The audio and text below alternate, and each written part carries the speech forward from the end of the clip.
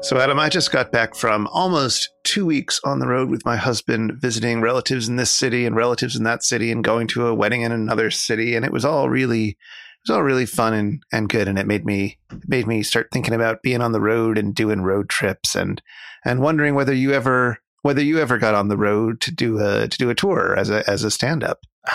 Well, I mean, like a lot of comedians, I would do open mics in any city that I visited. Unlike a lot of comedians, I would not call this a tour. I would just do it quietly. So no, I've never done a proper tour. There was never a bunch of comedians getting together in a van or with me or in a hotel room with me. I just generally worked with whatever touring comedians were coming into whatever city I lived in. So I got it from their perspective, never my own. Well, that was a good episode. Let's get on to the jokes. All right. Well, I'm sure you have some stories from friends that you can anonymize and and tell their twice told ribald tales of life on the road. Well, I mean, here's the thing. There are two types of comedian who are thinking about touring at all. And thinking about the tour as they are doing it, if they are not, with their friends and thus kind of have an extended holiday with friends. If they're just comedians on their own, as is kind of like the club comedy chain way, I mean, they're not thinking about who they should pair you with. They're just thinking of like, oh, this person hasn't been to this city in a while. Bleh, send them over. They went over well last time. So they're often solo and paired with people that they know only because, well, they work the comedy club circuit. So this brings out either two things from a comedian. One is, oh my God, even though I am 50, I want to party all the time. Let's do whippets. Or it's a man or lady who is thinking, man, I am way too old to do whippets with a 60-year-old comic and 4 20-year-old comics asking me what it's like to be a comic. I'm going to say as little as possible and read a book. So that tended to be it. So there were like people who wanted to like party all the time.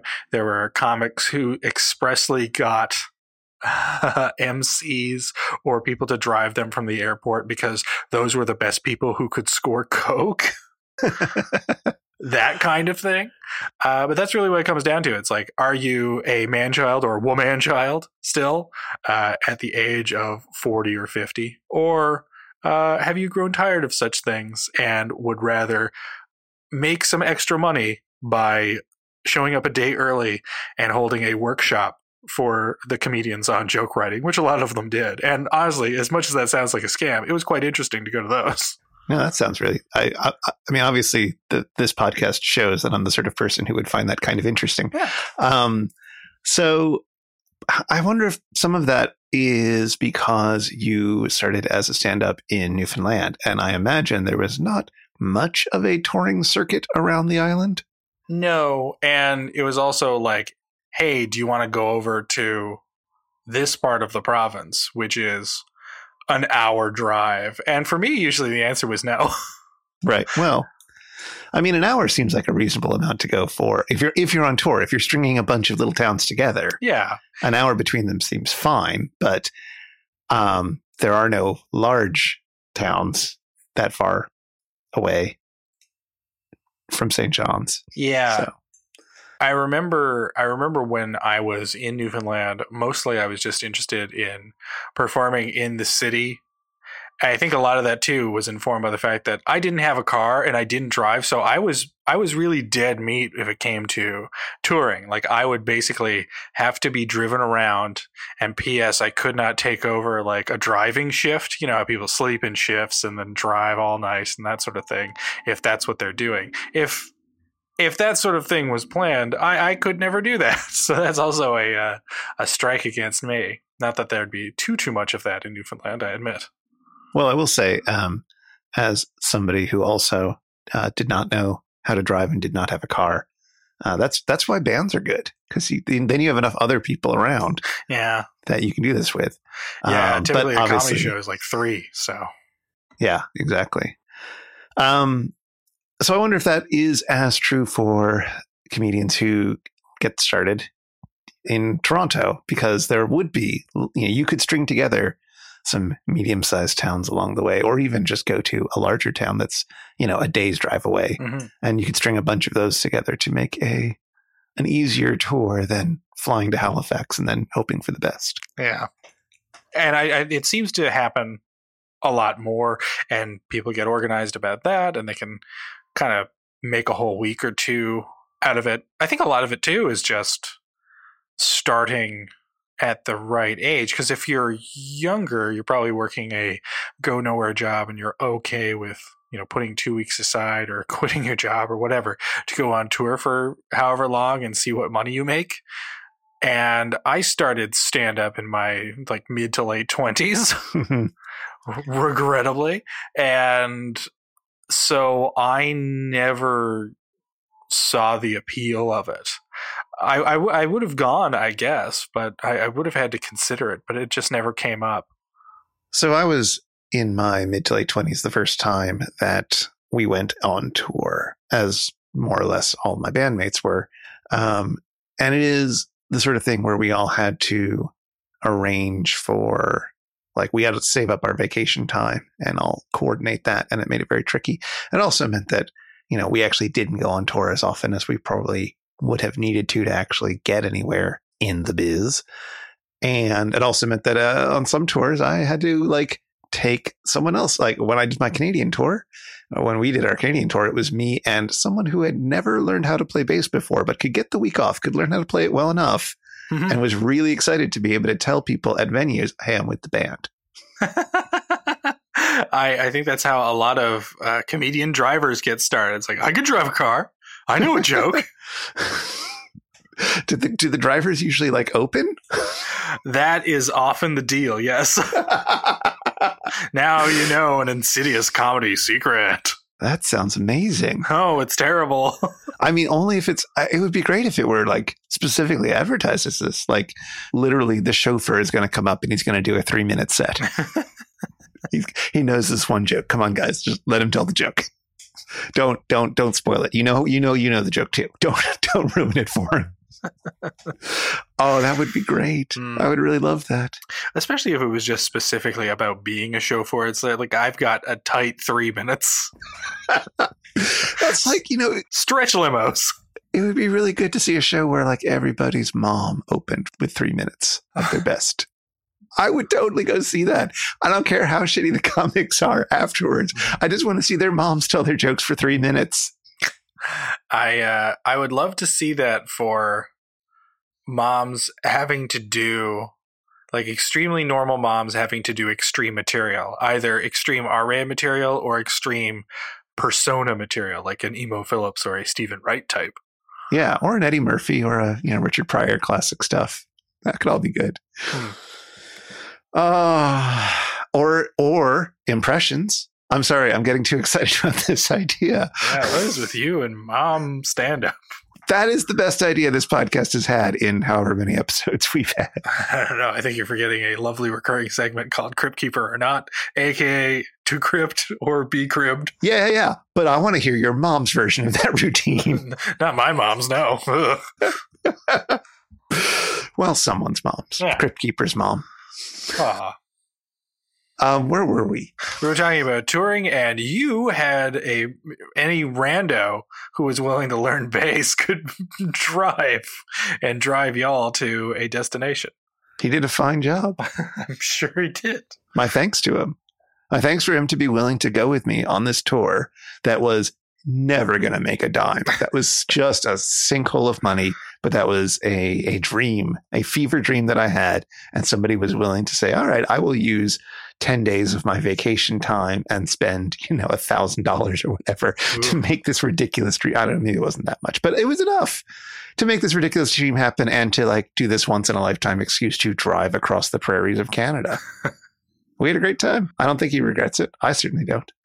How often would you go out kind of driving and doing multi-city little tours and things like that? How often would you do that as a musician? We only did it a handful of times. It was no fun to organize. We didn't have a manager. I'm a bad person. I didn't have a heck of a ton of friends. So it's not like I had like, oh, that friend that I made the last time I was in small town in Northern California. I'll totally see if I can play a thing at their thing. No, I had a few, but not enough to string a tour together. I also, as I said, I couldn't drive. And me and all my bandmates had jobs. And, you know, as we rapidly aged, increasing responsibilities, you know, going back to school or having kids or things like that. So we only did it a few times. They were interesting, and I'm glad I did it. But also, you know, you get old and you don't want to sleep on couches anymore. Yeah, I'm well past that in my own life. Yeah. As someone who has had to sleep on a number of love seats, many of which are at best 5'6", right, in terms of length, and I, in terms of length, am 6'4". Not great. There was one place on our first tour where we were staying at a friend's apartment, and their apartment, while very nice, was very small. It was a 1-bedroom, you know, with just a sort of living room kitchen combo area. Now, I was touring, it was our band and another band. And my friend was like, look, it's a 1-bedroom. I'm taking the bedroom. The rest of you are welcome to figure out where you're going to sleep. So it was, there were 6 of us. And I think there were a couple who were both very small. So they were able to sleep on the couch squished together, and that was fine. Mm. I think I slept on one side of the couch on the floor. Somebody else slept on the other side of the couch on the floor. Someone else lied out in the galley kitchen, and somebody else decided to sleep on the balcony because it was Southern California in January, and it was fine out to do that. So that was how the 6 of us managed to wedge ourselves into that little tiny space. And that was great, and I'm glad I did it, and I don't want to do it again.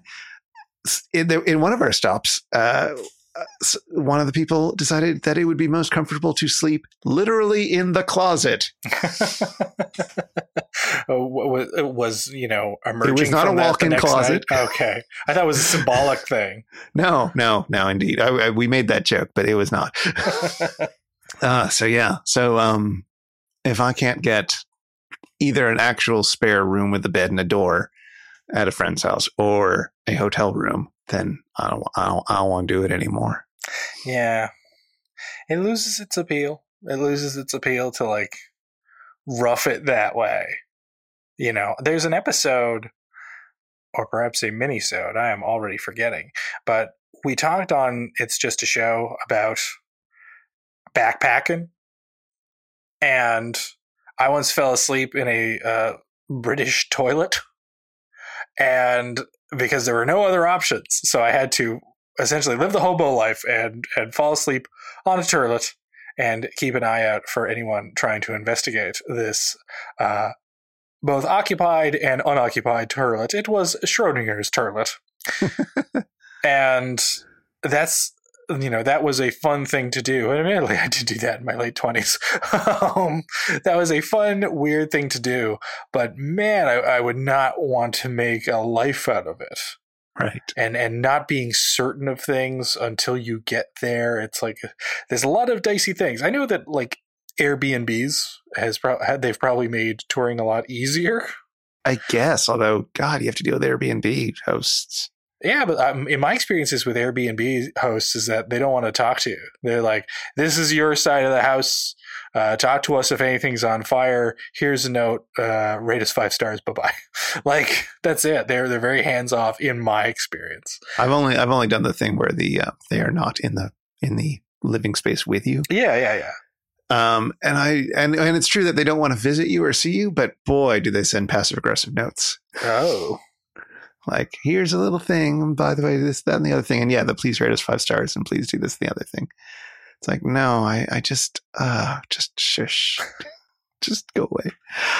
So that's probably true. That might make some things certainly easier, but that's not even like the entire problem, because the other side of it is that, especially if you don't know the venue, like if you're doing shows, if you're doing your local yucks or your local music venue, like you have a sense of who the people are and what to do if something goes wrong. Yeah. But if you're on the road and you play a show at a place and it's like, okay, well, it turns out that the booker is a complete flake and the sound guy's terrible, and like, you got there at the time you were told to, but apparently they expected you to get there 2 hours later. And, the show's not even going to go on until 2 a.m. and you were trying to do this, that, and the other thing to have it all be specially like, I don't know. I had some pretty miserable shows, including shows that got canceled midway through, or at least my participation in them got canceled midway through. Oh, because, it's a really complicated and boring story, but basically, it's just a really complicated and boring story. Okay. I can't even think of a way of summarizing it pithily. But we did not organize the show. The friends that we were touring with did, and they were really irresponsible. And our friends may not have actually totally clarified that we were going to be on the bill, although they said they did. But and they're like, I guess you can do a thing. And then I was like, actually, no, you can't do a thing. So I ended up just sort of getting frustrated and spending a couple hours in a parked car in LA, in some part of LA, while I could still hear the noisy band inside playing, and just waiting for everything to be over so that my friends could finally leave so that we could go to the place where we were sleeping that night, because it was 2 a.m. and I was tired and cranky and I didn't even get to play a show and blah, blah, blah. Eesh. It was no fun. It's no fun. That does sound like no fun. And it wasn't even like you were kicked off the venue because some guy had to come out and go, I'm sorry, the bar is closed down. It's full of badgers. Like nothing fun occurred. No, exactly. As I just demonstrated, it was not a good story. So, there were definitely nice moments, and, venues that were fantastic, and crowds that were unexpectedly into what we were doing, and blah, blah, blah, blah, blah. But it was a real risk every time, and in a way that it wasn't rarely as exciting as you'd hope it would be. So I guess in some ways I dodged a bullet by never going on tour. Yeah. It's nice to have done, but I don't know if, maybe someday, podcasts now go on tour. That's true. We could have an Airbnb, Chris. We sure could. And, we'd have to have at least that much. Otherwise, it's not happening. Yeah, we won't tell them that we're putting the show in the Airbnb. Also, I don't think we'd go on tour without knowing that we'd make enough money from each show on the tour, which is the thing that I didn't worry about as much when I was in my 20s. Yes. Admittedly, that's a new priority. So if you, one of our 4 listeners, want us to come and be not funny at you in person. And tickets start at $200. That would be nice. Maybe.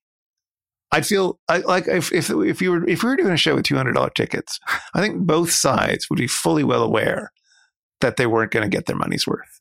So excited am I by the prospect of the $200 a ticket show that I actually just left the microphone just now, went to my local store and purchased an all sequin suit.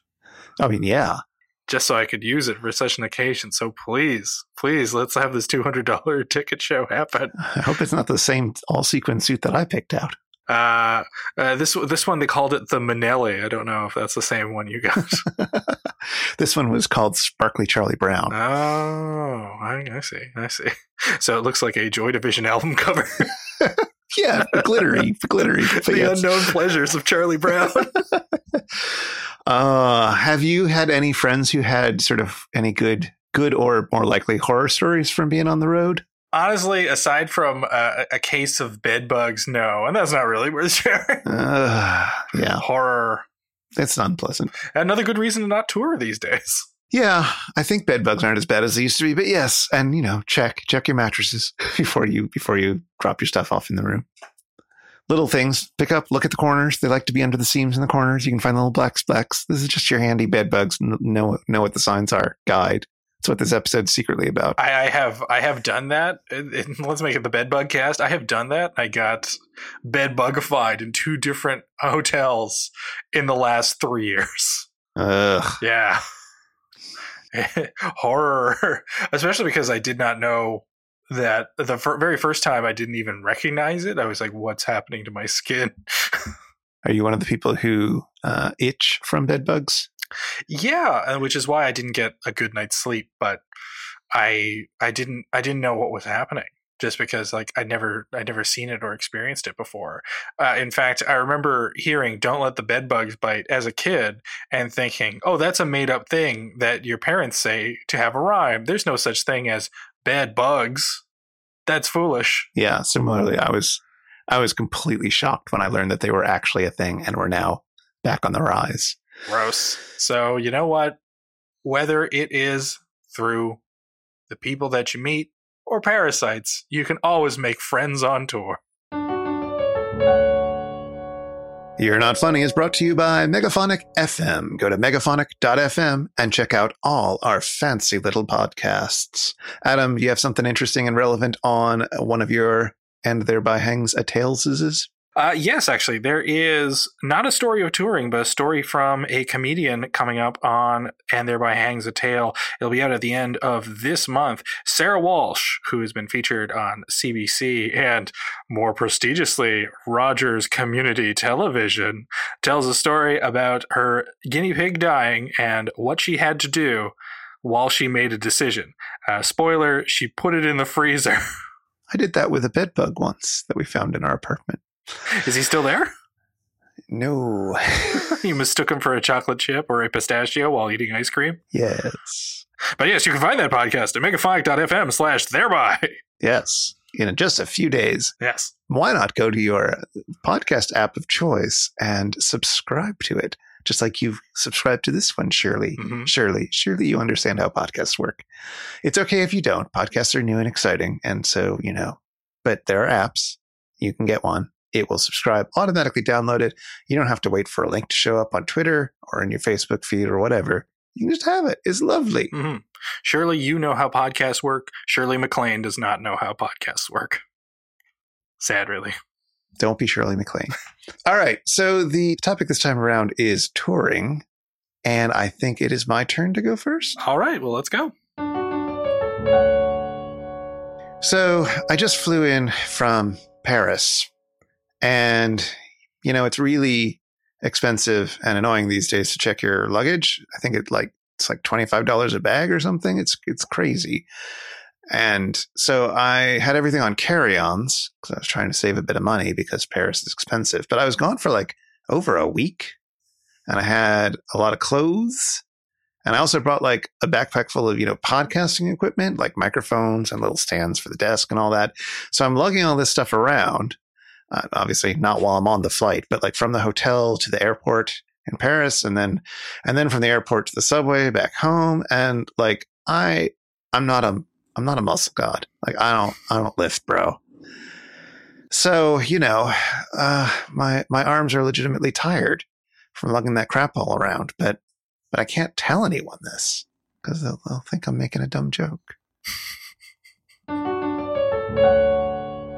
Well, since I have no experience touring, Chris, I think it's time to bring back everyone's favorite game. Now, one thing that you encountered whilst on your trip was a Tales from the Crypt pinball machine. Well, what luck!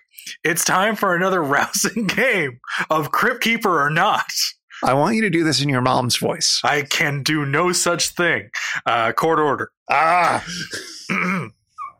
So it is up to you. I'm just going to pitch your voice up an octave. It is up to you to figure out whether or not these are from Tales from the Crypt, and I have cribbed them, or they are brand new Crypt Keeper pun penned by me. It might just be one this time, again, but who knows? Your mom knows. My mom knows nothing. Again, court order. The prize is nothing, except the joy of playing the game. Let's begin. The Crypt Keeper is dressed as Elvis Presley, and he is strumming a guitar with a severed ear. Ready to rock and roll? What's the matter? Can't carry a tune? I'm playing by ear myself, the Crypt Keeper says to his adoring fans. Second, the Crypt Keeper is on a golf tour. There is a skeleton with a golf ball embedded in its skull at the Crypt Keeper's feet. Don't mind him. That's just my caddy, Juan. He got me teed off, so I put a hole in Juan. And finally, The Crypt Keeper is dressed in a suit. He waves to cheering voices and screams. Hello, oys and drools. It's your old pal, the Crypt Keeper, breaking the Enigma machine's code. There's more cheers. Why the crowd? The Crypt Keeper then takes out a picture of Alan Turing. I'm touring! Now, which of these is real? Well, I see why the fact that they did an Alan Turing bit made you think of it so that you could do it for this episode. That was very convenient of them. All right. So I'm going to say that I believe that the Alan Turing one is inauthentic and that it was invented by your mom. As for the other ones, it's the Elvis one sounded plausible, and the Juan one sounded less plausible, which makes me think it's probably real. It has a joke that sounds like it was written by someone's dad. It's really bad. It's a really bad joke. So sure, I will say that the other two are legit. You are correct. See, we've played this game long enough that I can now get it right. I need to start shaking up the rules, but I had that Alan Turing joke, and I was like, well, that's just too promising to let up. Did I ever tell you about my idea for a musical group that would be based in Newfoundland? No. It would include one nice older woman and two sexy young Latino guys. And the name of the band would be Menando? Nan Wan Wan. Oh. I still want to make that dream happen. I think you can. I'm sure there are sexy single Nans waiting for your call. I mean, they're usually in bed by 6, but still. They're all tuckered out after their weather report. I had something to say about Alan Turing jokes, but I've completely forgotten it. Oh well. It was surprisingly difficult to make a straight Alan Turing joke, so it was so important to bring back Crypt Keeper or not. Right. I see. Yeah, you bring in the Crypt Keeper to do your difficult material for you. It's just a puppet. It's It's okay if the puppet's racist. Well, that's just it, Chris. It's like all of a sudden when you're a fallible human being, so sometimes you just can't get a joke to work. But seeing things through the lens of the Crypt Keeper, so many possibilities and avenues open up before you. I apologize for doing more airport material. That's okay. You're learning. That's how that's done. Gotta get that out of the way early. I've decided that I just like the idea of being kind of literal with the podcast title, and just have. I guess I'm doing my anti-comedy phase. Have you ever decided to do a show in drag as anti-comedy? Oh, someone else must have done that already. Let me Google. All right. I mean, if there's robot comedian, surely there's anti-comedy. There totally is. Oh, man. Then I've got an even better idea. You do an anti-comedy show, but you do it while dressed as a giant ant. Oh, yeah. That hasn't been done. All right. I think we have a topic for our next episode, ants. Mm-hmm. We can start talking about our ant comedy material. Yay!